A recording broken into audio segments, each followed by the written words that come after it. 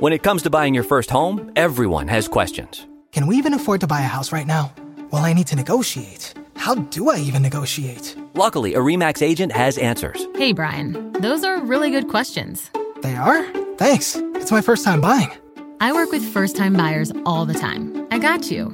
RE/MAX agents have more experience than other real estate agents. Visit RE/MAX.com or download the RE/MAX app to find the right agent. The right agent can lead the way. Each office independently owned and operated.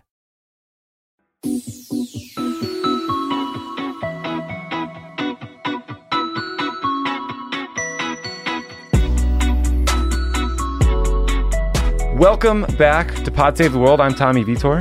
Ben Rhodes. This week on Pod Save the World, we are rolling out a new segment. It's called Worldos Wanna Know, until you tell us that Worldos want a new name for the segment because you don't like being called Worldos. But here's the deal. We're going to solicit questions from you, the listeners. The Worldos. The Worldos. Yeah. On Twitter, on Facebook, anywhere you foment revolution and or spread your fake news. And we will answer one question per week. You can find the answer on youtube.com/crooked media, or you can hear it on the full podcast after the interview. So check it out. Send us your questions. The Worldos want to know, and we want to answer. We're here for the Worldos. All right. Ben Rhodes is in the house. I heard a rumor you were over protesting Brexit with David Lamia, but I'm really glad to see you're here. Just kidding. Later on in the show, I have an interview with Enrique Morones, who is the founder of Border Angels, who've been working for decades to try to help migrants who are coming across the border, help them from literally starving or dying of thirst. But before that, we're going to tick through some of the major issues going on in the world.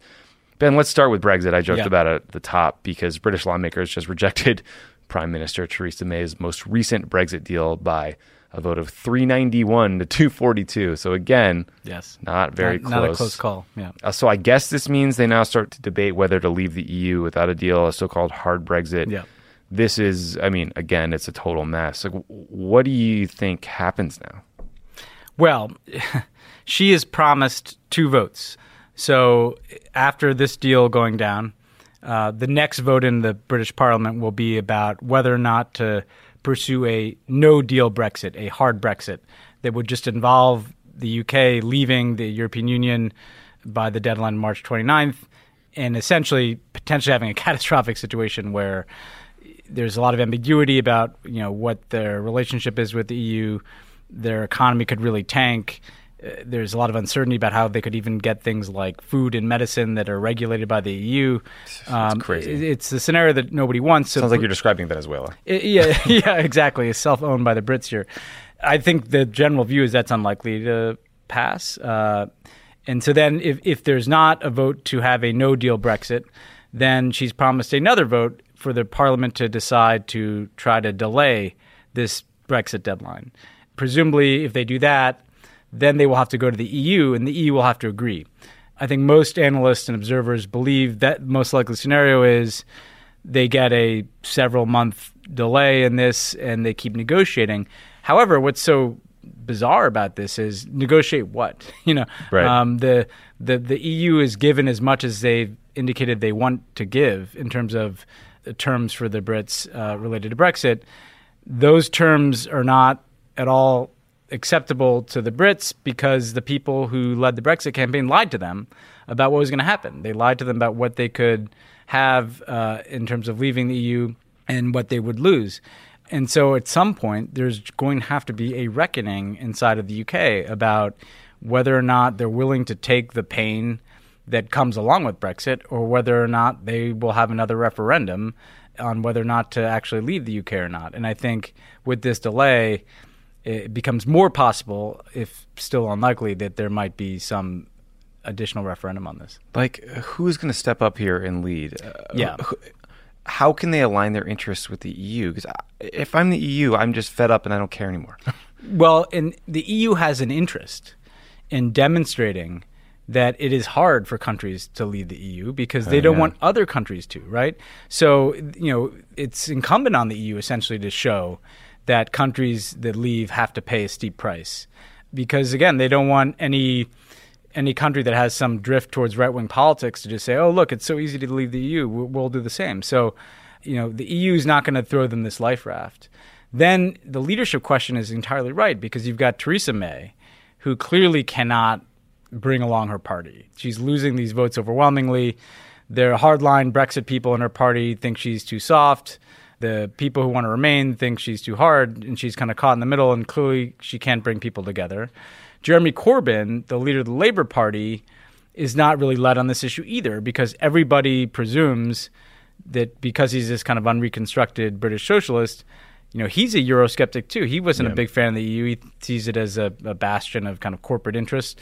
So he's not exactly sticking his neck out on this thing. And so you're looking at a country without any leaders, not in the Conservative Party, not in the Labour Party at the top. Now, there are excellent people like our friend David Lammy who are leading from within the Labour caucus, and there are other good leaders. But the people who are making the decisions right now, they're either lying to people. So the Brexit people who've said you can get all these benefits while leaving, they're being tentative like Corbyn, because he frankly would probably like to see Theresa May fail at this and have an election that he can win. Or there's May, who's actually tried to do something but can't deliver. It's the year of self-owns by important governments. And I should add that, just so people know what the main issue is that held this up, you may read in these stories about a backstop. The Irish backstop. The Irish backstop. So the bottom line is that Ireland is in the EU, and Northern Ireland is a part of the United Kingdom. And because of the EU, there's no real border between Ireland and Northern Ireland. In other words, goods flow across that border, people flow across that border. That is in part how you got peace in Northern Ireland, right? Because you had greater connectivity with the Republic of Ireland. And what a lot of people are worried about is if you turn that into a hard border again, you could potentially devastate the economy of Northern Ireland. You could potentially even reinitiate some of the conflict in Northern Ireland. But if you keep the open border, then you don't have a real Brexit, because there's still a part of the EU that is kind of open to Northern Ireland. And so it points up the impossibility. Either you're going to leave the EU or you're not. Right. And the Brexit people want to leave, so they want a border there. And people in Northern Ireland and a lot of people in the UK and in Ireland don't want to have a border again, because they're worried about what that would bring about. And there's no solution. It's at the end of the day, it's a binary choice. You're in or you're out. And May's been trying to define this kind of in-between. And you know what? At a certain point, they just have to choose here. Ugh, what a mess. Well, everyone stay tuned on this one, because it ain't done yet. It feels like this could go on for a while, unfortunately. Okay, this next subject is a difficult one to discuss, so I want to warn listeners in advance, give them a trigger warning about some disturbing content, or at least a disturbing question. Is Dick Cheney good now? Oh, God. So here's the context. The Washington Post reported that Cheney repeatedly pushed Mike Pence on Trump's foreign policy at some gross big donor retreat on a private island hosted by the American Enterprise Institute. So I imagine the Monopoly man debating an oil well about derivatives or something. But so here's what Cheney said. He criticized Trump for pulling out of Syria in the middle of a phone call with Prime Minister Erdogan of Turkey. He said he's worried that Trump doesn't read intelligence or attend the PDB. He said Trump shouldn't have canceled joint military exercises with South Korea. And he criticized a report that said Trump wants to get the Germans, the Japanese, and the South Koreans to pay for the U.S. troop presences in their countries, wait for it, with a 50% profit margin on top. So Cheney's not wrong, Ben. He's not wrong here. Here's the thing about Dick Cheney. This fucking guy is seeking to launder his own war criminal, destructive reputation. There was yet another point that he said, well, Trump's foreign policy is like Obama's. Yeah, that didn't really Let's just take follow. a step back here and make a point, right? So Trump has criticized wars in the Middle East, Yes, right? yes. He has, right? Obama criticized wars in the Middle East, right? Trump has called for more burden sharing among allies and NATO defense spending. Obama called for those things. So, oh my God, they have the same foreign policy, right? No!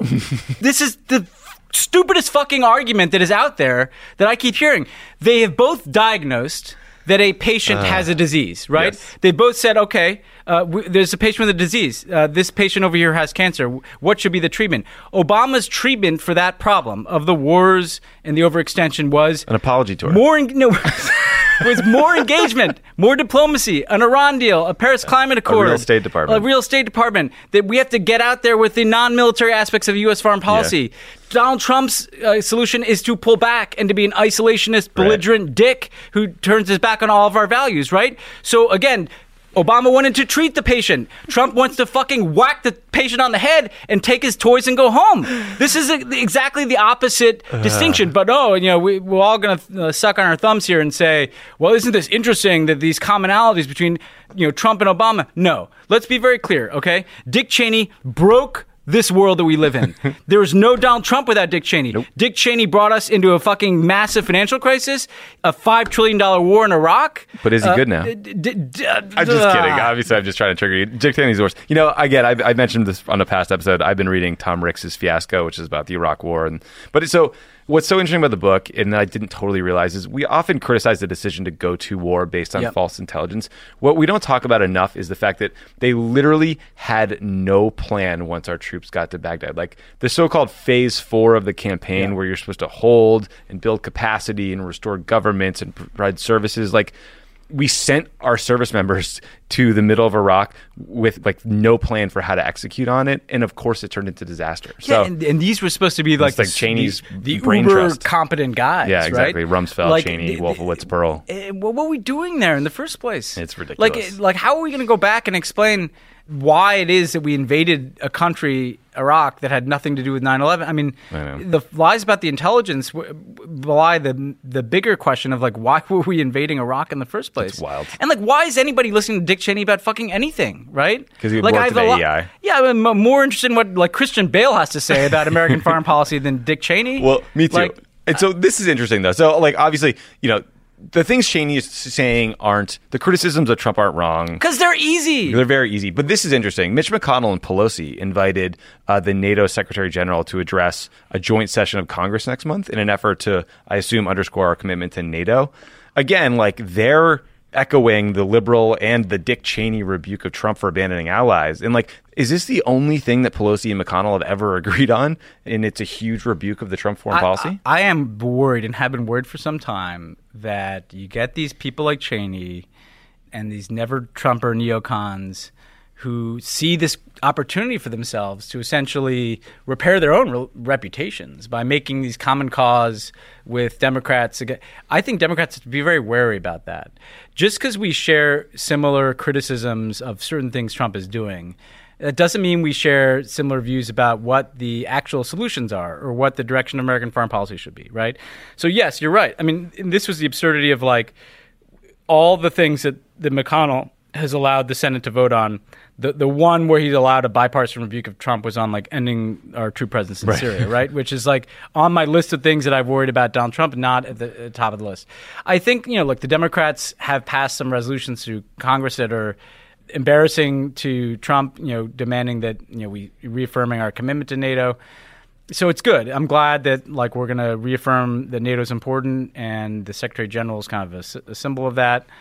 But I don't think it's, the end of the conversation about what needs to happen here, right? I agree. And even the Secretary General of NATO, I mean, Democrats should be wary. He's been praising Trump for this effort to bolster defense spending. And I actually kind of disagree with him because I think the reason that the Europeans are spending more on defense isn't because Trump is hectoring them. They're spending more on defense as a hedge against the United States. Okay. Good to back up NATO, but let's, I know politics make strange bedfellows. I don't want to get into bed with Dick Cheney. No, never. I mean, I think that's a great rule of thumb in every for everybody. way, in every way you could possibly think of. Yeah, that is true. Okay, different subject. So the New York Times reported that Trump has revoked a rule Obama put in place requiring the government to make public its estimates of civilian bystanders killed in airstrikes outside of conventional war zones. So the idea was to try to increase transparency around military actions taken in places where we aren't officially at a war, like Iraq or Afghanistan. Ben, you were there when this was put into place in 2016. Can you talk about why Obama wanted to do this and why it was important and what it means for Trump to walk it back? Yeah, I mean, I know this doesn't solve this problem entirely, and we got some criticism from the left about, the numbers and did the numbers match up with what human rights organizations have. However, there are two very important points here. One is just forcing the government to do this does force greater care in what you're doing. That there's a level of attention to, number one, trying to prevent civilian casualties in the first place. And you'll remember that Obama set the near certainty standard that you don't take a shot with a drone strike, for instance, unless you have a near certainty of no civilian casualties. We know, though, that in war, tragic things happen and there are civilian casualties. What he's trying to do is embed in the U.S. government the habits of not only trying to prevent those casualties on the front end, but doing after-action reports on the back end, having to account for those civilian casualties, in some cases having to provide compensation to people who lost loved ones. And also, I think it was a healthy process when we released these numbers. Human rights organizations said, well, here's the difference. And we had a dialogue with them about it, right? So if you remove the responsibility on government to account for this, you remove any transparency or accountability, and you also just kind of remove the habits that Obama was trying to embed in the government to say it's our moral, ethical, and strategic imperative to try to avoid this and to account for it when it happens. Yeah. And again, we shouldn't be surprised that Trump did this, right? No. Because he went on the campaign. He said, I'm going to bomb the shit out of them. I'm going to take the shackles off our generals to kill everybody. But that ridiculous chest-thumping assertion actually makes wars worse. That was another lesson from Iraq. When our soldiers replied with weapons that were maybe too lethal or too big, like artillery fire in urban populations, or when people were indiscriminately rounded up and held to detention operations, that fed the insurgency. It didn't help us win the war. It actually helped us lose it for a very long period of time. And Trump just fundamentally doesn't get that because he doesn't care, and because it's good politics to say we're going to bomb the shit out of Phil in the X country that he doesn't like. Yeah, no, and just think of the message it sends to the world. We're not even going to count this anymore. I mean, it says it just devalues the loss of innocent life. Yeah. We talk a lot about the number of U.S. service members lost in wars, as we should. But we should also talk about the number of people that we killed in these wars. Yeah. I mean, the estimates in Iraq are in the hundreds of thousands. In Yemen with the famine, there's a danger to millions of people. And look, the U.S. has made – sometimes you don't see the progress because it takes place over decades, but – you look at Vietnam, we killed millions of people because we were really just indiscriminately carpet bombing. Because of some of the insistence on a higher standard, we're not anywhere near where we need to be. We're not perfect, but we're I think anybody would say better than we were in the 70s, right? And so the goal is to move this in the right direction. Ideally, you'd want to not have to be a war at all, but what Trump has done is he's moved us back in the wrong direction. Yeah.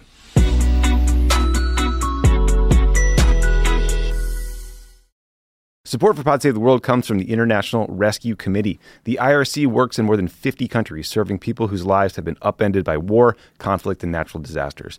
They respond within 72 hours after an emergency strikes, staying as long as needed.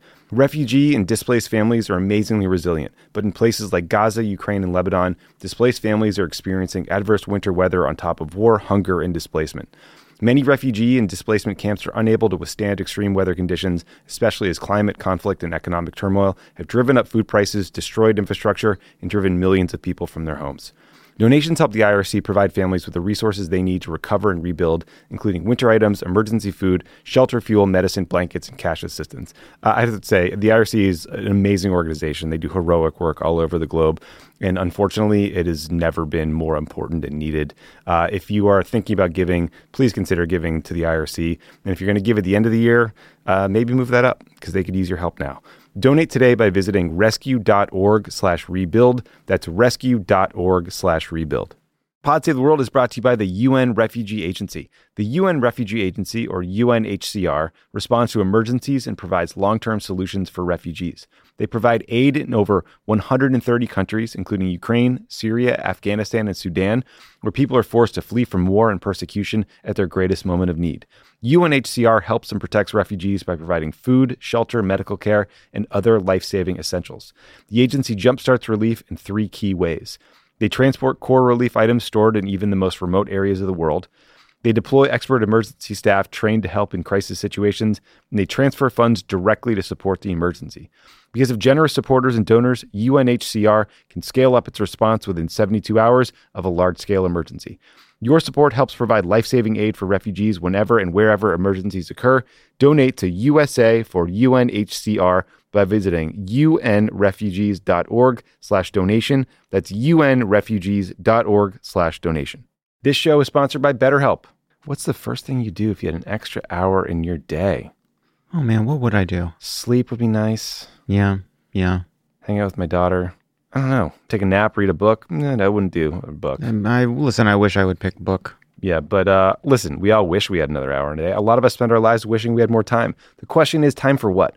If time was unlimited, how would you use it? Whoa. My therapist is trying to get me to be still for 5 minutes a day. So much harder than it sounds. Yeah. Oh, yeah? There's too many videos to see. There will be a podcast in my ear. The best way to squeeze that special thing into your schedule is to know what's important to you, to make it a priority. Therapy can help you find what matters to you so you can do more of it. If you're thinking of giving therapy a try, give BetterHelp a try. It's entirely online, designed to be convenient, flexible, and suited to your schedule. Just fill out a brief questionnaire to get matched with a licensed therapist and switch therapists at any time for no additional charge. Learn to make time for what makes you happy with BetterHelp. Visit betterhelp.com/crookedworld. Go today to get 10% off your first month. That's BetterHelp, HELP.com/crookedworld.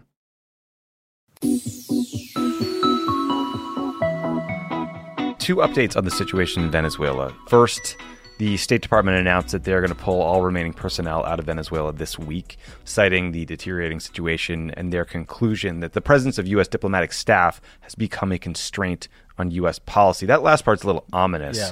How did you read that part of the statement, and how big a deal do you think it is to take all these guys out? I think it's a big deal. First, it kind of, as we've talked about, they've been moving and operating without a plan B in Venezuela. Mm-hmm. So they recognize Guaido. The military doesn't go to him. That didn't work. They tried to get this aid in to embarrass Maduro. That didn't work, right? And here, you'll recall that when Maduro said that U.S. diplomats had to leave, Guaido invited them to stay. Well, this is showing that Guaido's uncharged in Venezuela. Is he still in Colombia? He's been traveling around Latin America, right, visiting these other countries to bolster support for his efforts. And the second thing it tells me is Caracas must be very dangerous. Yeah. Maduro has been arming these paramilitary groups since January. So the combination of Maduro arming people and then the U.S. moving to the oil sanctions on top of Maduro's corruption and mismanagement has turned this into kind of a failed state, and we are accelerating that process that Maduro had already initiated. And that's the second thing this tells me. And then the third thing, as you say, if there was a security concern for the diplomats because of the deteriorating situation, that language about they're an impediment suggests what we've talked about as the greatest fear in Venezuela, that this kind of U.S. accelerated collapse of the state will ultimately become the pretext for a U.S. military intervention. Yeah, and I want to talk about that in great detail. But just a quick note on this. Apparently there's been no power in Venezuela for like 5 days, I think. Yeah. The Attorney General of Venezuela says that the opposition leader, Juan Guaido, who you just mentioned, is under investigation for allegedly sabotaging it. Yeah. It's probably trumped up nonsense. But this is also a good moment to just make sure people understand that U.S. diplomats serve in really dangerous places for a long time. Like our ambassador to Syria, Robert Ford, was still in that country deep into the place descending into a civil war. These guys are like putting their lives at risk. Yemen, we've got people in Yemen, we've got people in parts of Pakistan, people in the Democratic Republic of the Congo when there was violence. We Chris Stevens, Ambassador Chris Stevens, was tragically killed in Benghazi. It's a tragic example. And so it's very rare. You remember, Tommy, when you were in government in Juba in South Sudan, we had diplomats. Literally, as that place is a failed state, right? And it's very dramatic to pull everybody out. Usually, you go down to what we call essential personnel, which is like a handful of people, just so we can have still an operating footprint in the country. Now we're losing all of that. We're losing all the eyes and ears that comes with an embassy. And by the way, all the capacity for negotiation. Yeah. And this just shows that, there's no even pretense that we're trying to negotiate something here. Yeah. We're just trying to force Maduro out. So you alluded to this earlier. So a few weeks back, there were these dramatic images over the weekend of trucks trying to bring aid into Venezuela from Colombia, from Brazil, and they were lit on fire in one instance. And so the media, the Trump White House team, John Bolton, General Marco Rubio, all leapt to blame Maduro's forces for burning the trucks. Well, it turns out that they were all wrong. And it was actually an errant Molotov cocktail thrown by a protester that lit these trucks on fire and led to these dramatic images. So basically, everyone except for some skeptical journalists got this wrong. And the New York Times did a big piece recently about what actually happened. So again, like, this is a big deal. And none of this means that Maduro isn't a horrible person. None of this means that he should be running the country. But wars have started because of news like this. Yeah, and I think it does demand that number one, people pause. When our media kind of gets, brought on board essentially with the regime change policy, and I'm not saying it's about all reporters, but there is a danger that you kind of get swept along in this momentum. And there you are on the U.S. military plane bringing the aid down, and there you are in Colombia with the outpouring of rallies on behalf of Guaido and concerts and the drama of trying to get this humanitarian assistance in. And, you have to recognize that, like, this is a part of a U.S. strategy, right? And it doesn't mean it's right or wrong what the U.S. strategy is. It just means that you have to be careful. I mean, look, before the Iraq War, Saddam Hussein is a terrible guy, right?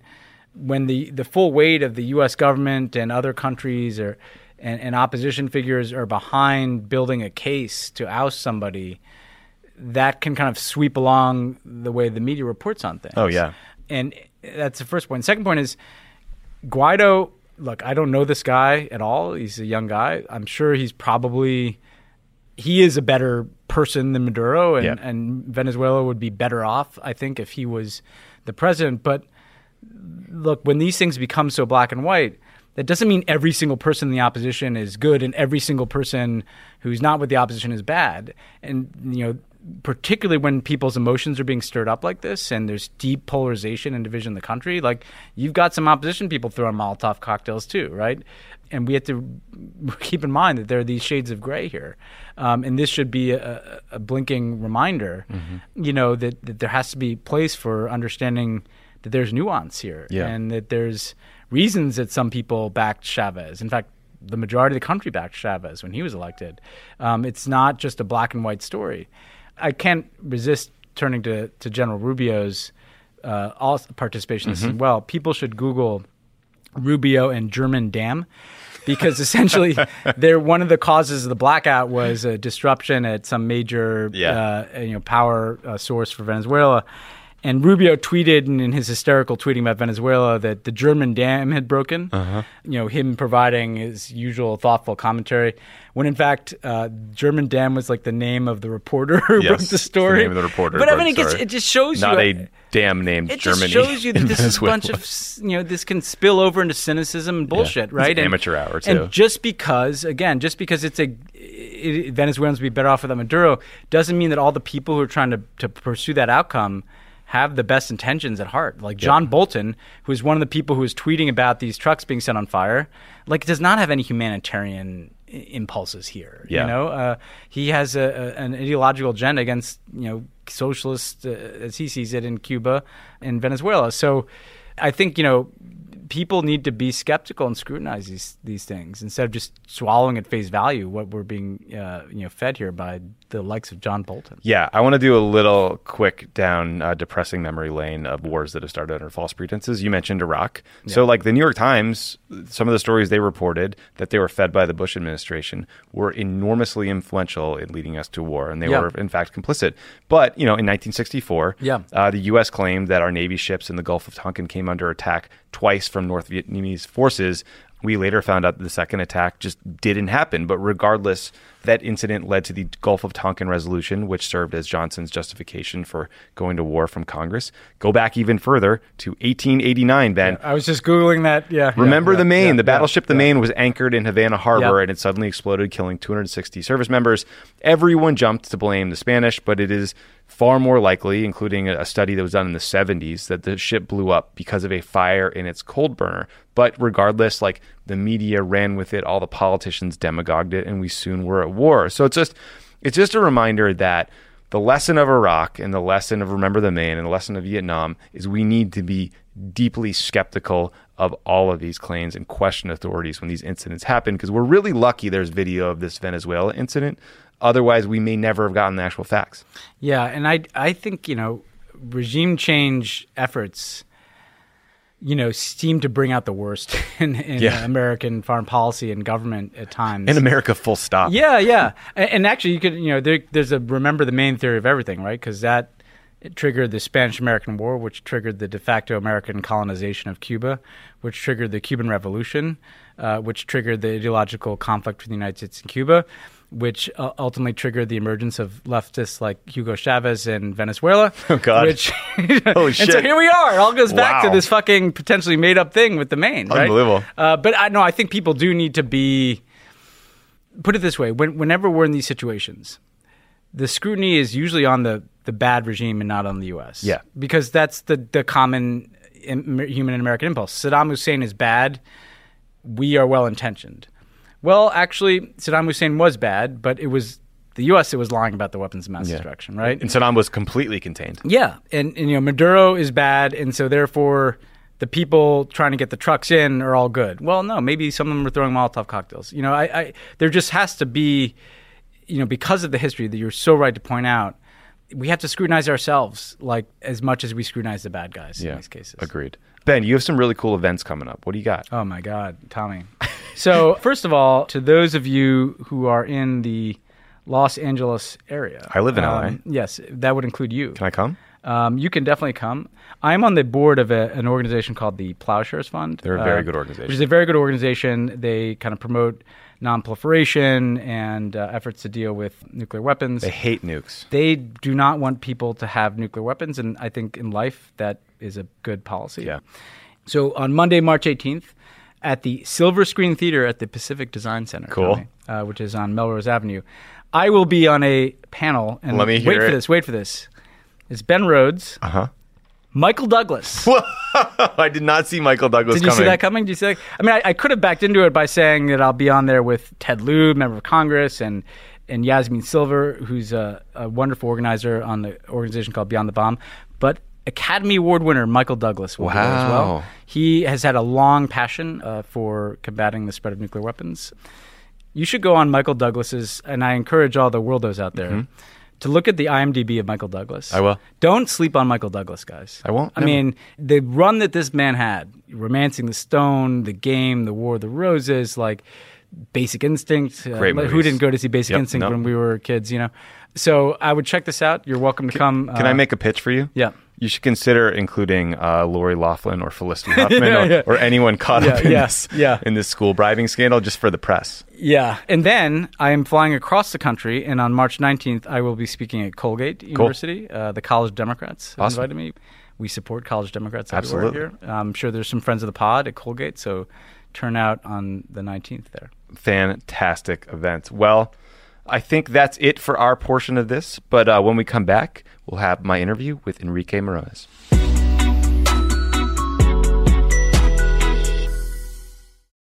Hey, Keurig coffee drinkers. Did you know that the bold, smooth taste of Dunkin' cold coffee can be brewed in your Keurig coffee maker and enjoyed at home? Dunkin's cold K-Cup pods were crafted to be brewed hot and enjoyed cold. And of course, they're packed with the Dunkin' flavor you crave. Brew over ice and sip in seconds. Because the home with Dunkin' is where you want to be. Want the same expert advice you get from the pros in the store while shopping online at DiscountTire.com? Meet Treadwell, your personal online tire guide that matches you with the perfect tire for your vehicle. Get your best match in 1 minute or less with Treadwell by Discount Tire. When it comes to listing your home for sale, everyone and their mom has advice. Oh, honey, who's going to want to buy this place? On a cul-de-sac? It's literally a dead end. But for professional advice, a RE/MAX agent actually knows best. Let's start with a neighborhood analysis. I've been seeing lots of buyers looking to move here. RE/MAX is the most trusted name in real estate. Visit RE/MAX.com or download the RE/MAX app to find the right agent. The right agent can lead the way. Based on 2022 BrandSpark American Trust Study. Each office independently owned and operated.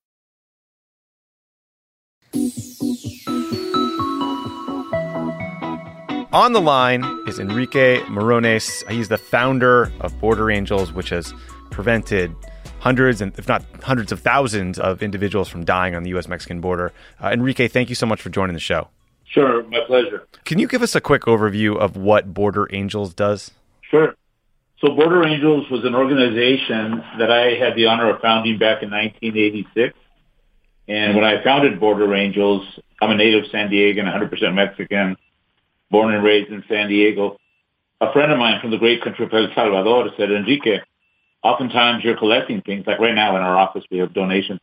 How about helping us out where we live? And I go, where do you live? And she said, Carlsbad, which is in the north of San Diego. It's a wealthy area. Mm-hmm. And I go, Carlsbad? I live in a working class neighborhood.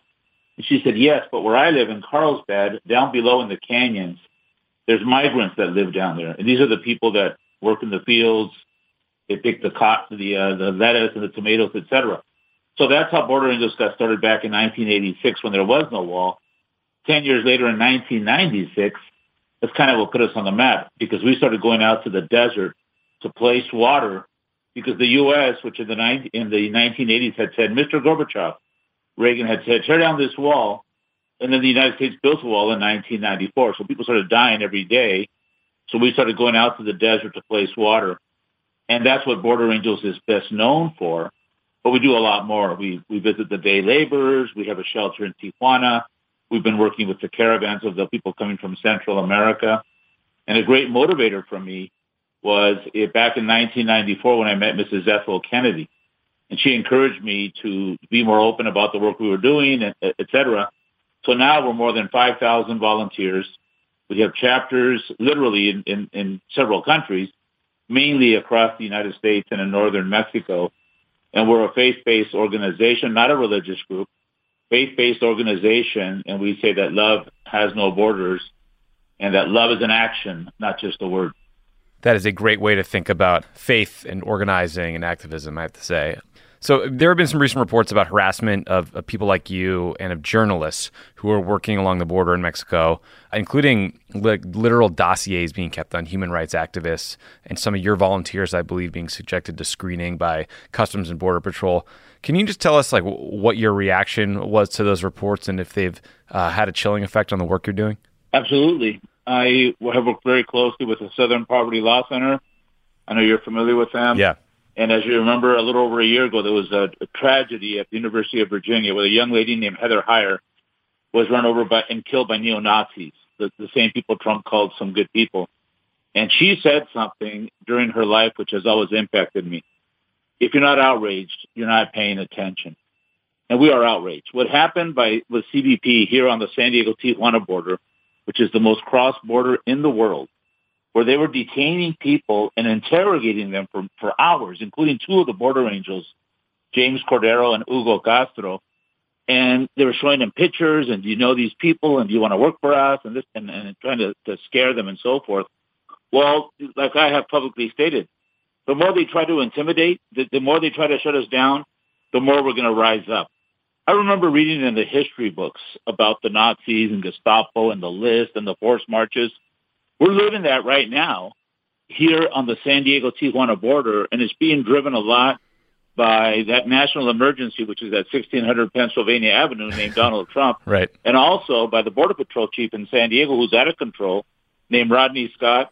And we are working with attorneys, including the ACLU and some of our board attorneys. We have 11 people on our board of directors for our attorneys. So we're preparing a lawsuit against this type of activity because we've got to stand up. We got to rise up. And one of my biggest heroes, President Obama, when he was talking about people being upset about things that were going on, he would say, don't be upset, vote. Right. That's the message we're spreading out there right now because we can never let what happened in November of 2016 ever happen again. I agree. And this is direct consequences. The harassment of people crossing the border, born in the USA, being interrogated, and not only that. When we're putting water in the desert, which I started doing for here in 1996, now we have people harassing us out there, and they're saying, where's your permits? And we're finding water bottles that are slashed, similar to what happened in Arizona with our friends from No More Deaths. They have video of the Border Patrol slashing those water bottles. In some of the areas that we leave water, there's only three groups of people out there: the migrants, the Border Angels, and the Border Patrol. And I assure you, the migrants and the Border Angels are not slashing the water bottles. Yeah. And since we've spoken out about this, and we've shown video of the Border Patrol tear gassing people, and we know that 2 children died in Border Patrol custody in New Mexico, et cetera, they're mad at us because we're very outspoken about these issues, and we're not going to be silent. Yeah. It is just stunning to me that someone would dump out water or slash water bottles that is there to literally keep people alive who are in the middle of the desert. It's just shockingly cruel. Absolutely. So not only that, one of the other things that's happening that's unique along the 2,000 U.S. mile border between the United States and Mexico, 700 miles of that border has wall, and that was built in 1994. As we know, there has been no new wall approved. The 55 miles that was approved recently is really only the closure of the George Bush wall, which was supposed to be 700 miles, but it was 55 miles short. Not by coincidence that number, and that hasn't been talked about too much, and it doesn't really need to be, is the fact that in the San Diego sector, migrants that jump over the wall, which takes about 20 seconds, they're being forced to walk back to the wall and jump back over into Mexico, forced by the Border Patrol. That's what I was referring to by forced march. Huh. That's totally against the law. Right. They're supposed to take them in and then see if they're going to qualify for asylum, etc. They're not supposed to walk them back to the wall and tell them to jump back over into Mexico. So that's happening. The tear gassing is happening. They closed the sacred place that was inaugurated by First Lady Pat Nixon in 1971 called Friendship Park. And you may remember videos of the last few years where we convinced the Border Patrol to open the door and children hug their parents. Well, the Border Patrol chief in San Diego is not allowing that anymore. And so this is inhumane, and it comes from the fact that they feel that Donald Trump has their back. Right. You know, he's a purveyor of hate. And it's important that we stand up to that hate, and that's what the Border Angels does every day. Yeah, look, I agree. I think his rhetoric is dangerous. Another way it's dangerous is he describes the caravans of people traveling up to the border from Central America like they're an invading army. I know that you've actually been a part of some of these caravans. Can you describe what they're like and why they form? Sure. Well, as you know, caravans have been happening since the beginning of time. Right. The exodus from Egypt, those people were in a caravan. The stagecoaches from East Coast to West Coast, et cetera. People travel in large numbers for safety.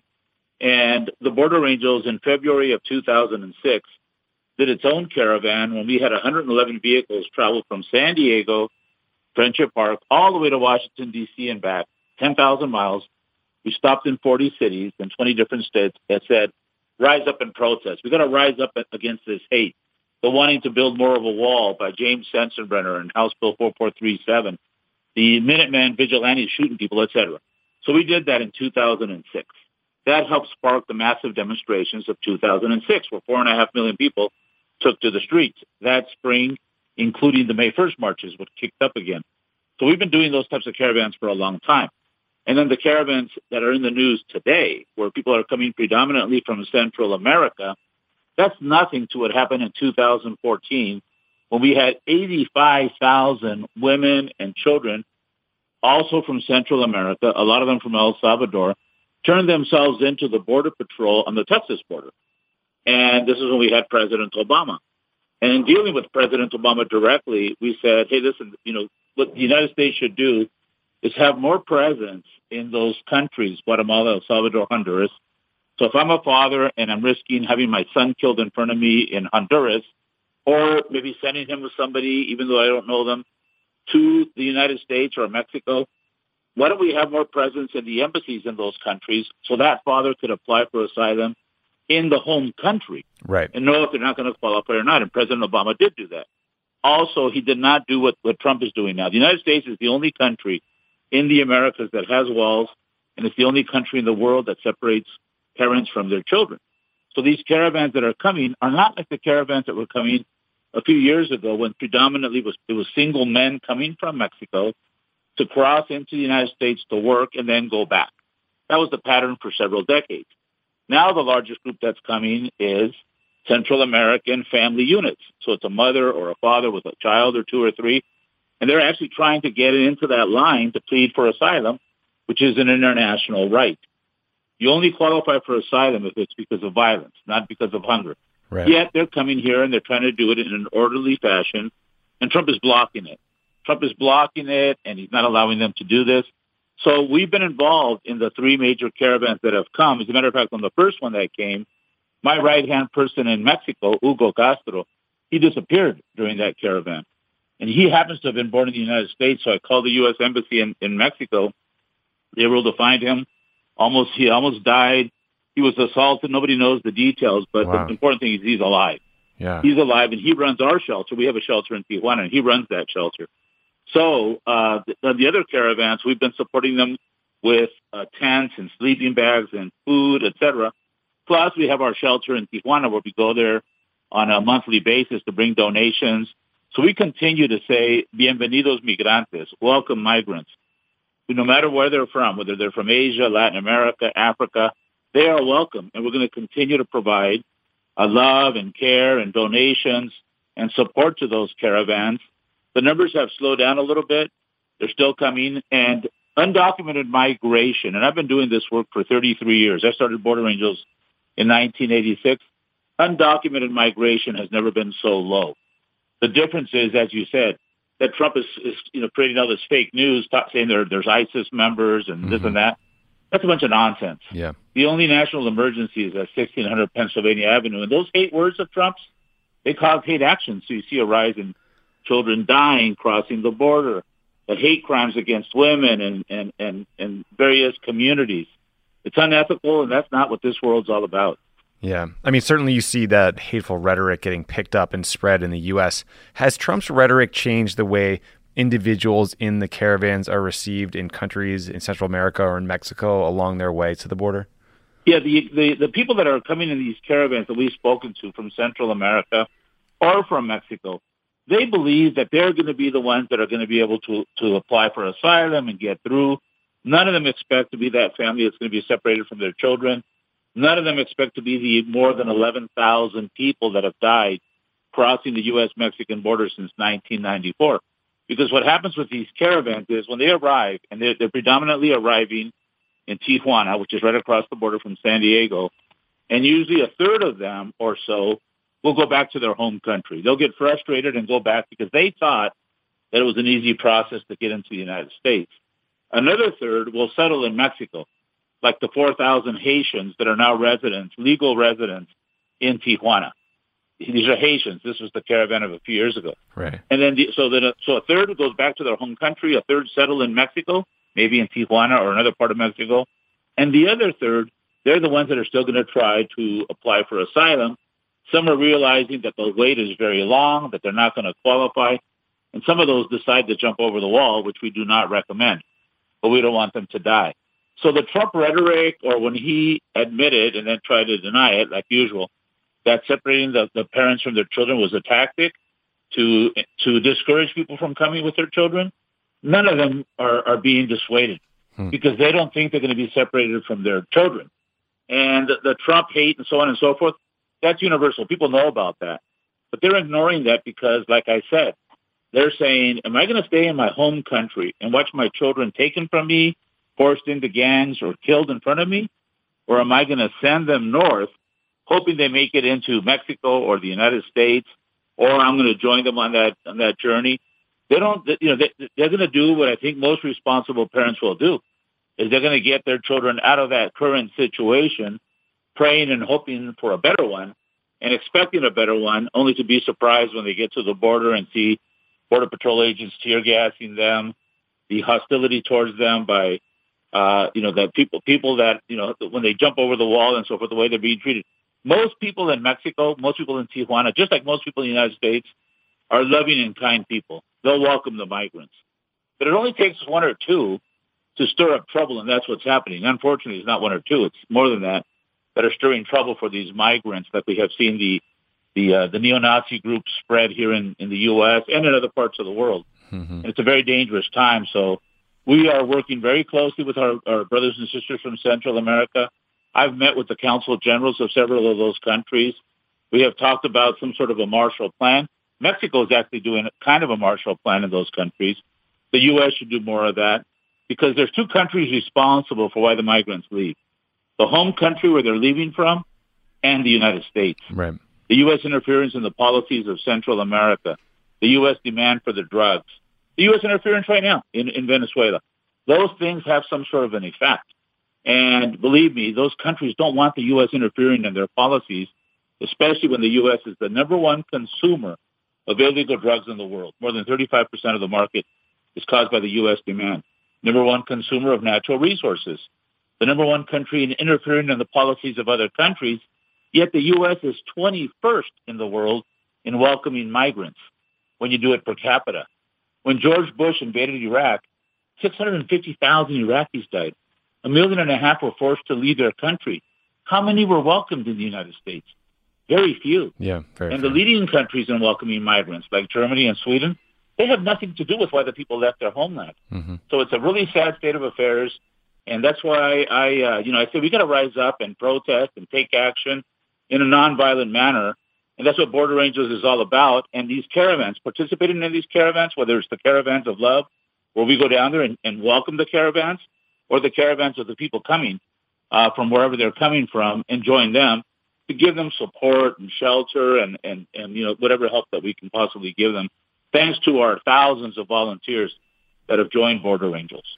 Well, so last question for you. Like, if someone's listening right now and they want to support Border Angels and the work you're doing, how can they get involved? The best way to support Border Angels is look at our website, which is borderangels.org. We also have Facebook and Twitter and all of the social media. And then on there, there's a gift registry, there's a GoFundMe and all that type of thing. And then we have volunteers coming to join us all the time. Or maybe there's a local organization wherever you're from. It could be Catholic Charities, it could be the Anti-Defamation League. There's a lot of great organizations around the world that do a lot of great work. So there's always, we're all in need. We're a nonprofit. We're a 501c3. Even though we're really small, we only got like 3 or 4 chairs in our office in a working class community here in San Diego, we are known all over the world. Well, thank you for all the work you're doing. And everyone check out the Border Angels site because it's really important. And I'm sure it's needed now more than ever. So thank you for doing the show. Thank you. Love has no borders.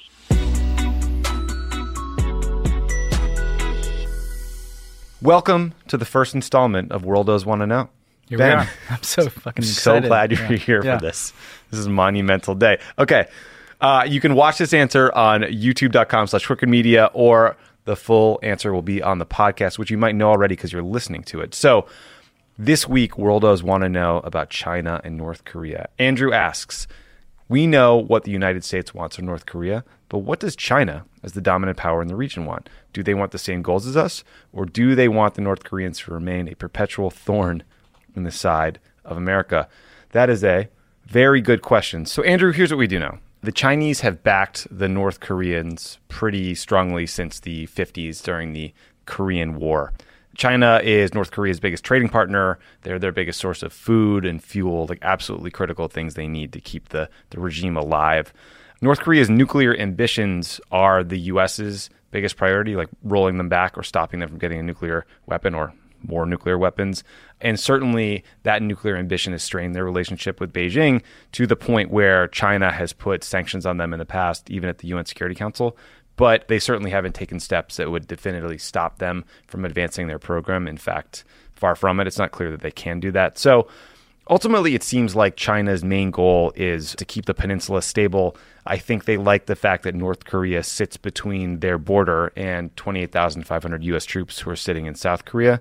And I think more than almost anything else, they want to prevent the North Korean regime from collapsing, which is why they probably won't sanction them too hard. Because if the regime collapses, that could mean hundreds of thousands, if not millions, of refugees end up flowing across the border into China, which is enormously destabilizing and a problem for all involved. So that's my sense of things. But what do you think, Ben? Well, first, they probably want their best friend back because Kim is now, played this game with writing love letters with Trump.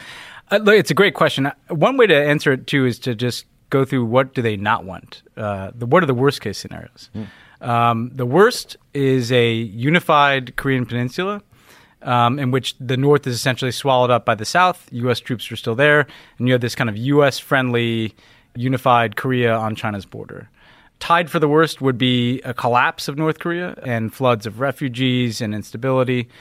Both of those scenarios are worse for the Chinese than the status quo, where you have this kind of crazy guy running a nuclear-armed country in North Korea.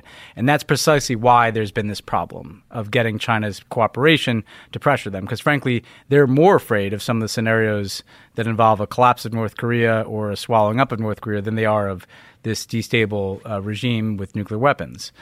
I think in an ideal world, what they would want, they want the United States off the Korean Peninsula, so they want U.S. troops out.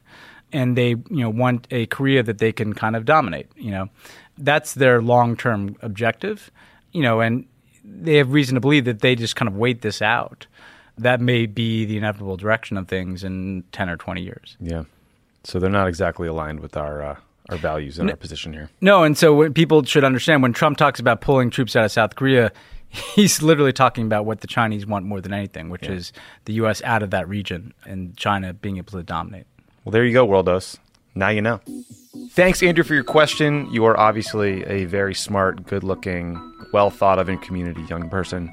You can submit your other questions to Worldos Want to Know on social media and watch the answer each week on youtube.com/crookedmedia. Thanks again, everybody, for tuning in to Pod Save the World and Worldos Want to Know. We'll be back next week with more fresh, hot takes. We'll teach us some stuff. We'll rant about some shit. Maybe Dick Cheney will make another appearance. You just never know with that guy. So thanks for tuning in, and see you next week.